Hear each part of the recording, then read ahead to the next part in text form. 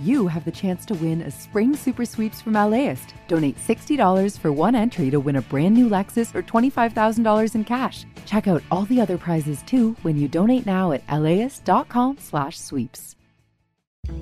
I'm Austin Cross. Join me for LAist's new live event series with the James Beard Foundation. We Are Where We Eat will go behind the scenes of LA restaurants. The kickoff event is May 22nd. Tickets at laist.com/events. We will come back. How that will be, I don't know, but you can't keep us down. I mean, we'll find a way, but it will take time and it will take a lot of creativity with management, studios, everybody. That's actor and producer Glenn Close.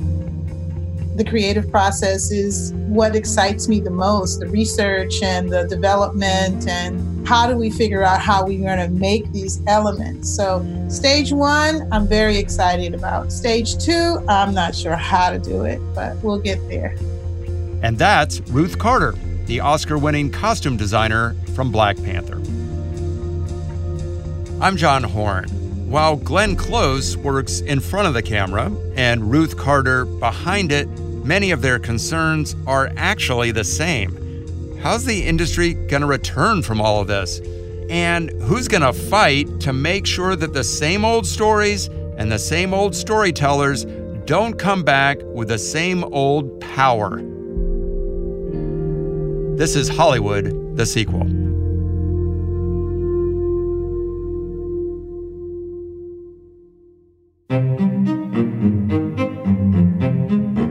Welcome to our podcast. It's where we ask some of the entertainment industry's brightest minds what they do to fix what's broken when production resumes.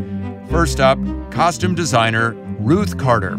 She's worked on films like Spike Lee's Do the Right Thing, Steven Spielberg's Amistad, and the upcoming Coming to America sequel. And at the 2019 Academy Awards, this happened to her. Black Panther Ruth Carter! This is the first Oscar and third nomination for Ruth Carter. She was previously nominated. She won for her work on Ryan Coogler's Black Panther, and that made her the first Black person to ever win an Academy Award for costume design. This has been a long time coming. Spike Lee, thank you for my start. I hope this makes you proud. Carter was also the first Black person to be nominated for an Academy Award for costume design way back in 1993 for Malcolm X. Despite her personal success, Carter believes there's always been something fundamentally wrong in Hollywood. I think it was built on a broken narrative. You think about D.W. Griffith's Birth of a Nation. It was totally a broken narrative. And, people bought into it hook, line, and sinker. And that became, the standard. In Hollywood itself, even though those films were going on and people were in red face and blackface, there were people behind the scenes building those costumes and doing the props. And they were people of color doing all kinds of supportive crafts that created that cinematic event that was not including them. So I, feel like the work is to be done still to shine the light on a lot of these supportive people, not only as directors and producers, but also as, craftspeople like myself. Back when Ruth Carter was getting her start in costume design, she didn't have a lot of role models. And at a certain point, as she progressed in her career, Carter realized that she was blazing a trail for others. I wasn't overly concerned about a mentor that looked like me in the beginning because I expected that there wouldn't be any or many. I looked for a costume designer that I wanted to be like. And so I was forging this path of, I'd volunteer at Western Costume when it was on Melrose, and I'd hear the names of costume designers over the loudspeaker being summoned to calls. And I thought, wow, that's Milena Canonero. I've heard of her. Wow, that's Anne Roth. I've seen all of her films. And I looked at my role as an artist, and I was seeking out other artists. But as a Black woman, I started to realize when I'd worked with Spike and I started to become more of a film student because I started in theater, there wasn't very much representation in front of the camera and behind the camera. And it was our quest to create images for in front of the camera that we felt represented our community better. And my passion from behind the camera was to say, well, I'm here because Spike Lee said I am the costume designer for his film. And now I can take on that leadership as an artist, but also as a mentor. So I always had interns. I was an intern. I knew the value of internships.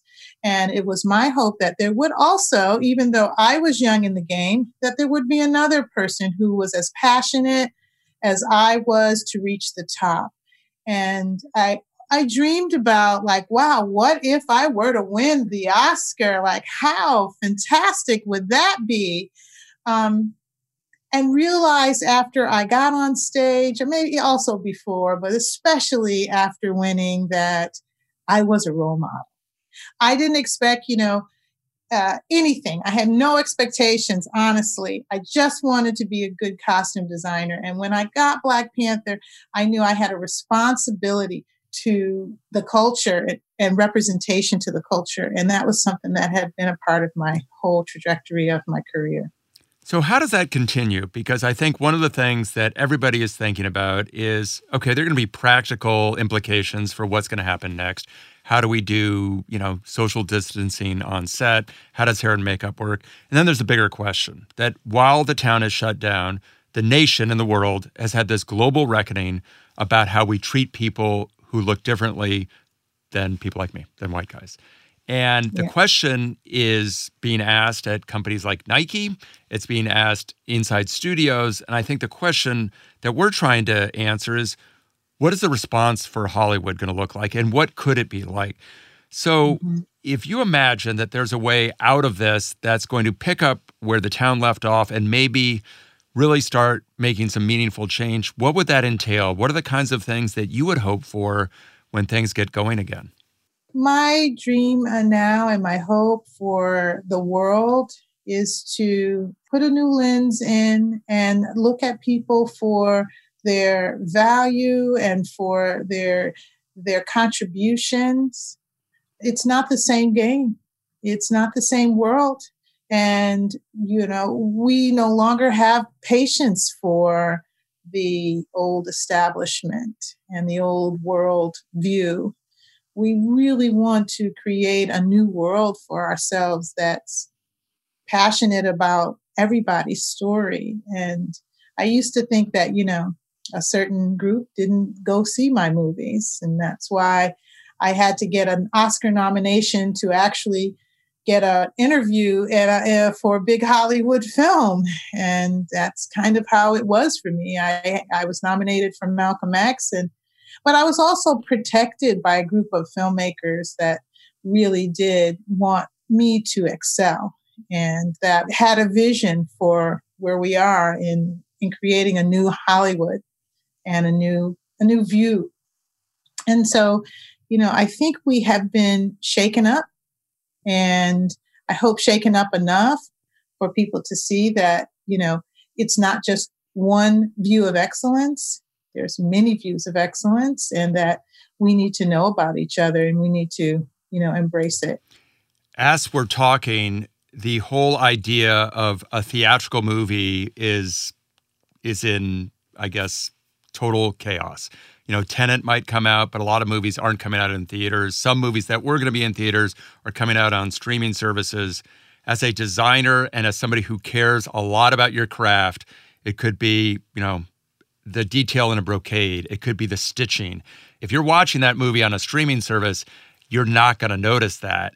Do you worry about people saying, well, it doesn't have to be that good because they're going to watch it on their laptop? And how do you fight that fight where you go, every stitch matters and I'm not going to cut corners?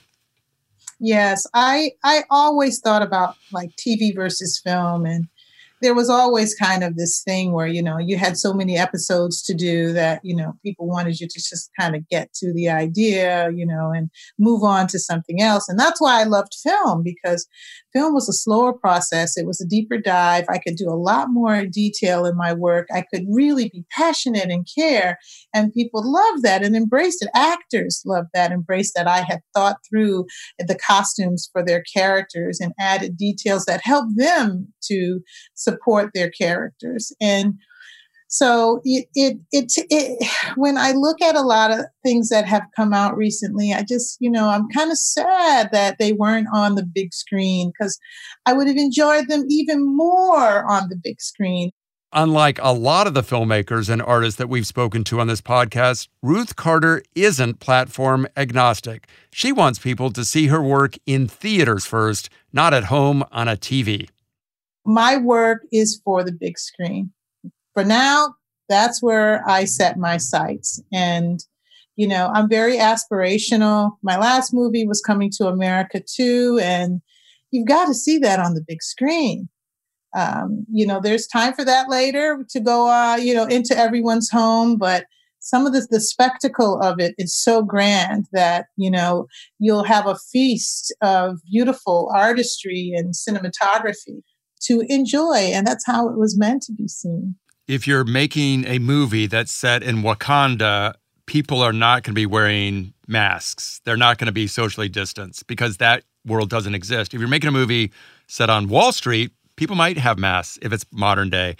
Do you think it's going to really change the way that costumers think about how people are dressing if they're doing a modern day story? And are they ignoring the pandemic, pretending it doesn't exist? What are they going to do in terms of how people dress and look? You go out on the street now, at least around here, people are wearing masks, maybe not in other states. Yeah, I mean, it's 2020. This is how we're going to show 2020, and hopefully just 2020. We're going to show people on the streets, some with masks, some without. It's up to the writers and the producers how much of that they want to see. Certainly, there are some more intimate scenes that can be without masks in homes where people have quarantined together if it's 2020. So it's creative, but it's a sign of the times. And here's my last question. You talked about role models and mentorships. And part of the problem in Hollywood is that the typical hiring decisions are made from a group of people that people have worked with before. It becomes kind of a self-repeating, self-perpetuating cycle. So what are the kinds of things that anybody can do to break that cycle and make sure that the doors are open to people who haven't had a chance, who aren't the same band of people who get hired again and again, that there's a path in for people who don't normally have an easy access to breaking in? There's two ideas about how to bring about change, in my opinion.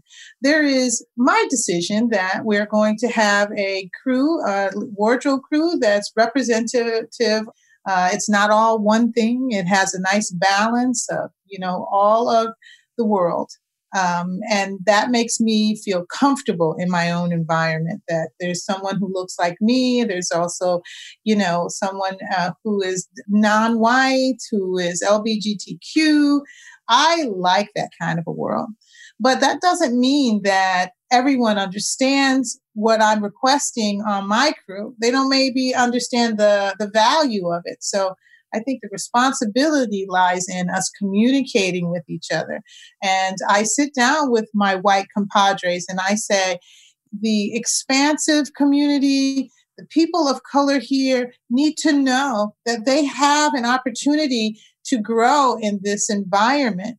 And if there is a position that's opening up, they may not have the experience and the know-how, but they need to know that they at least will be considered for upward mobility, because we haven't been included and we haven't been discussed enough.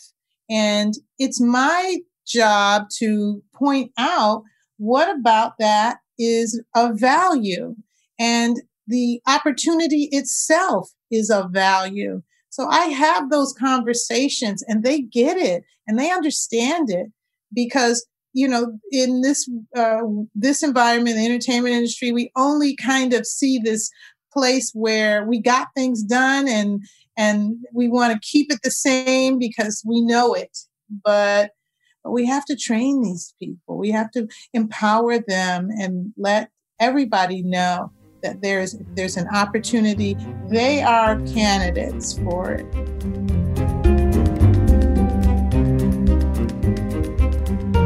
When we come back, actor and producer Glenn Close.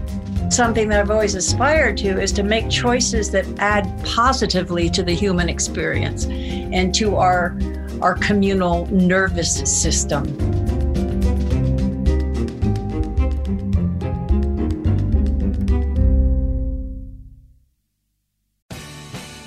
The LAist Spring Super Sweeps is happening now. You can win amazing prizes while supporting your source for local fact-based journalism. One lucky grand prize winner will get to choose a brand new Lexus or $25,000 in cash. Other prizes include an electric bike from Juice Bikes and $1,000 gas gift cards. Your donation of $60 gets you one entry to win, and the more you give, the more entries you get. Donate now at LAist.com/sweeps.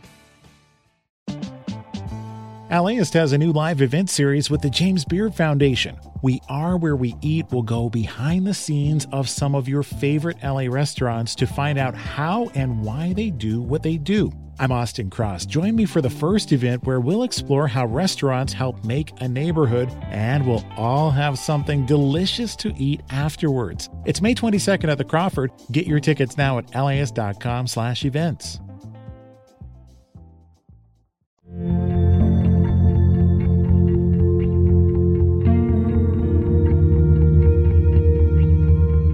Welcome back to Hollywood the Sequel. When the pandemic brought production to a halt way back in March, Glenn Close headed off to Montana. She had just wrapped Hillbilly Elegy for Netflix, and her long-delayed remake of Sunset Boulevard was still on hold. With so much time on her hands, she decided to work on a screenplay. And back when we talked in early summer, returning to work as an actor on a set, well, that seemed way out on the horizon.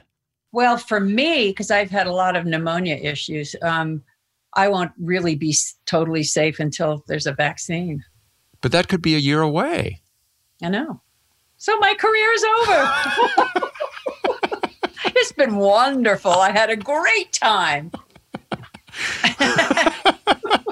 I'm glad you have a good sense of humor about it. She was able to laugh about it, but she also had a new perspective. I hope that people are reevaluating what's important in life. I certainly know, for me, the process is everything.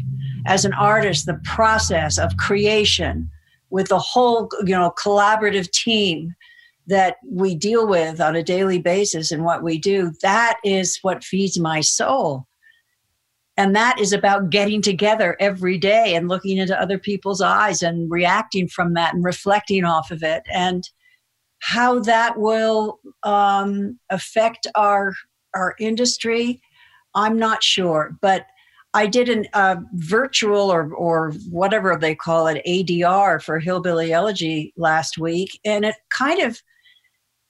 it made me sad, because I was in this little upstairs guest room and with pillows around this device, this wonderful device that allows you to do ADR, but everybody was in different places rather than being all together in a studio, and the director there and you're in the sound stage. And it's just, again, it kind of is the final collaboration that an actor has with a project, the ADR. When you're re-recording dialogue? Yes. And I realized how much the process and actually being in the room with creative people means to me.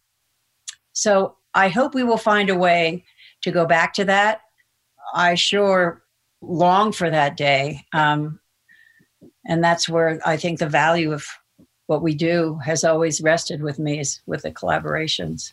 You posted a Instagram video where you said, and I apologize for quoting yourself back to you, but you said one of the most important things that can come out of this global crisis is a profound understanding of how important each one of us is to the other, that your fate is my fate.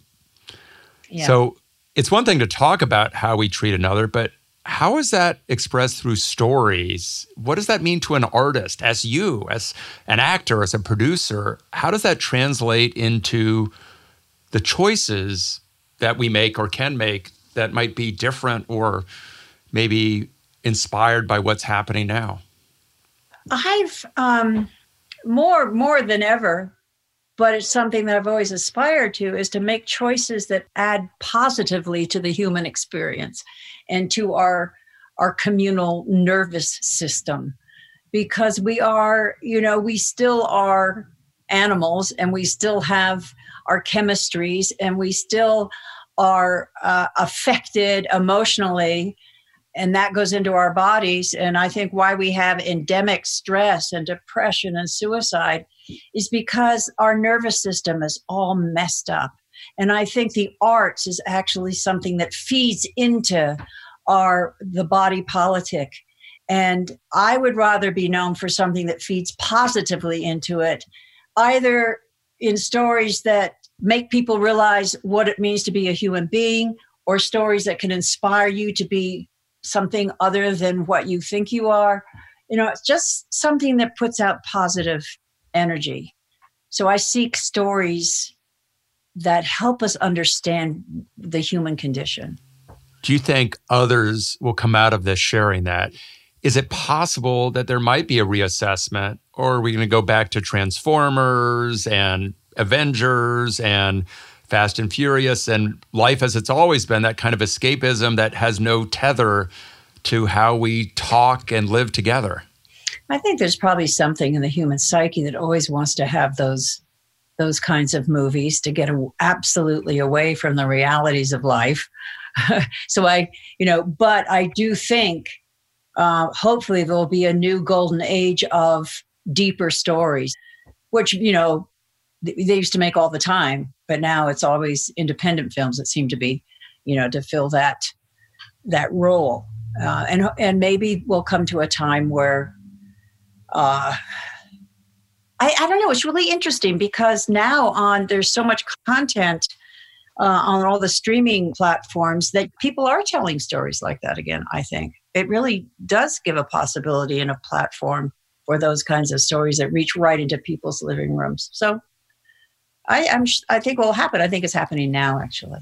I want to ask you about an audience, because outside of doing film and TV, you've done stage work, and the idea of going back into a theater, not a movie theater, but a live theater, and about what it means to be close to an actor doing his or her job and that communal experience.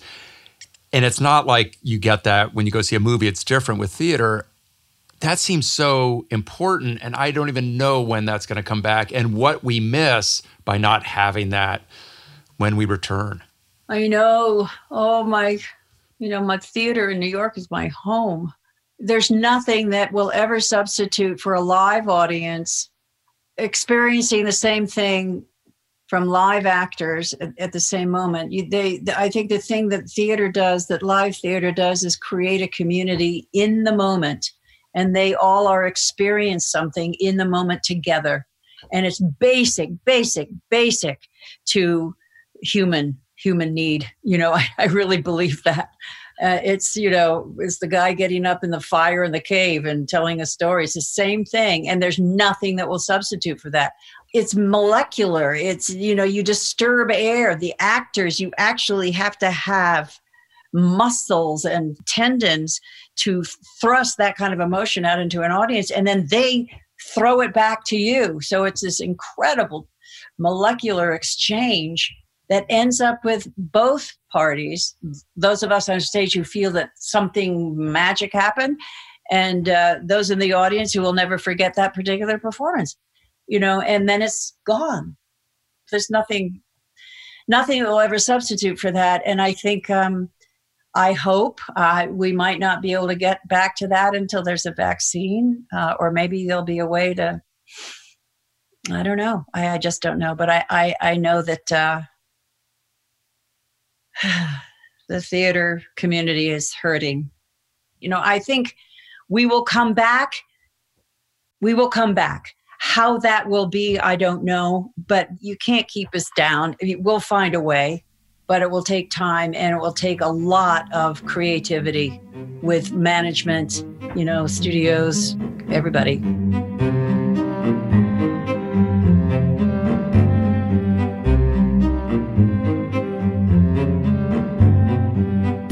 In the weeks to come, we're going to hear from Akiva Goldsman. He's the Oscar-winning screenwriter from A Beautiful Mind and the co-creator of Star Trek, Picard.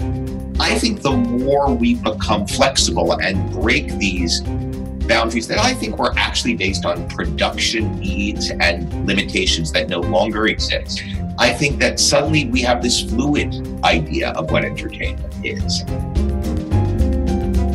Our thanks to Glenn Close and Ruth Carter, and to you for listening. We hope you'll subscribe on Apple Podcasts or wherever you get your podcasts, and be sure to give us a rating, leave us a comment, and share the podcast. This episode of Hollywood the Sequel was produced by Shelley Lewis, Monica Bushman, and Jonathan Shiflett, with help from Darby Maloney and Jessica Pilot.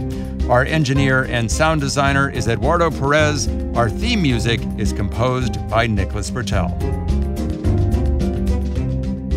Hollywood the Sequel is a production of Elias Studios. I'm John Horn. We'll see you next time.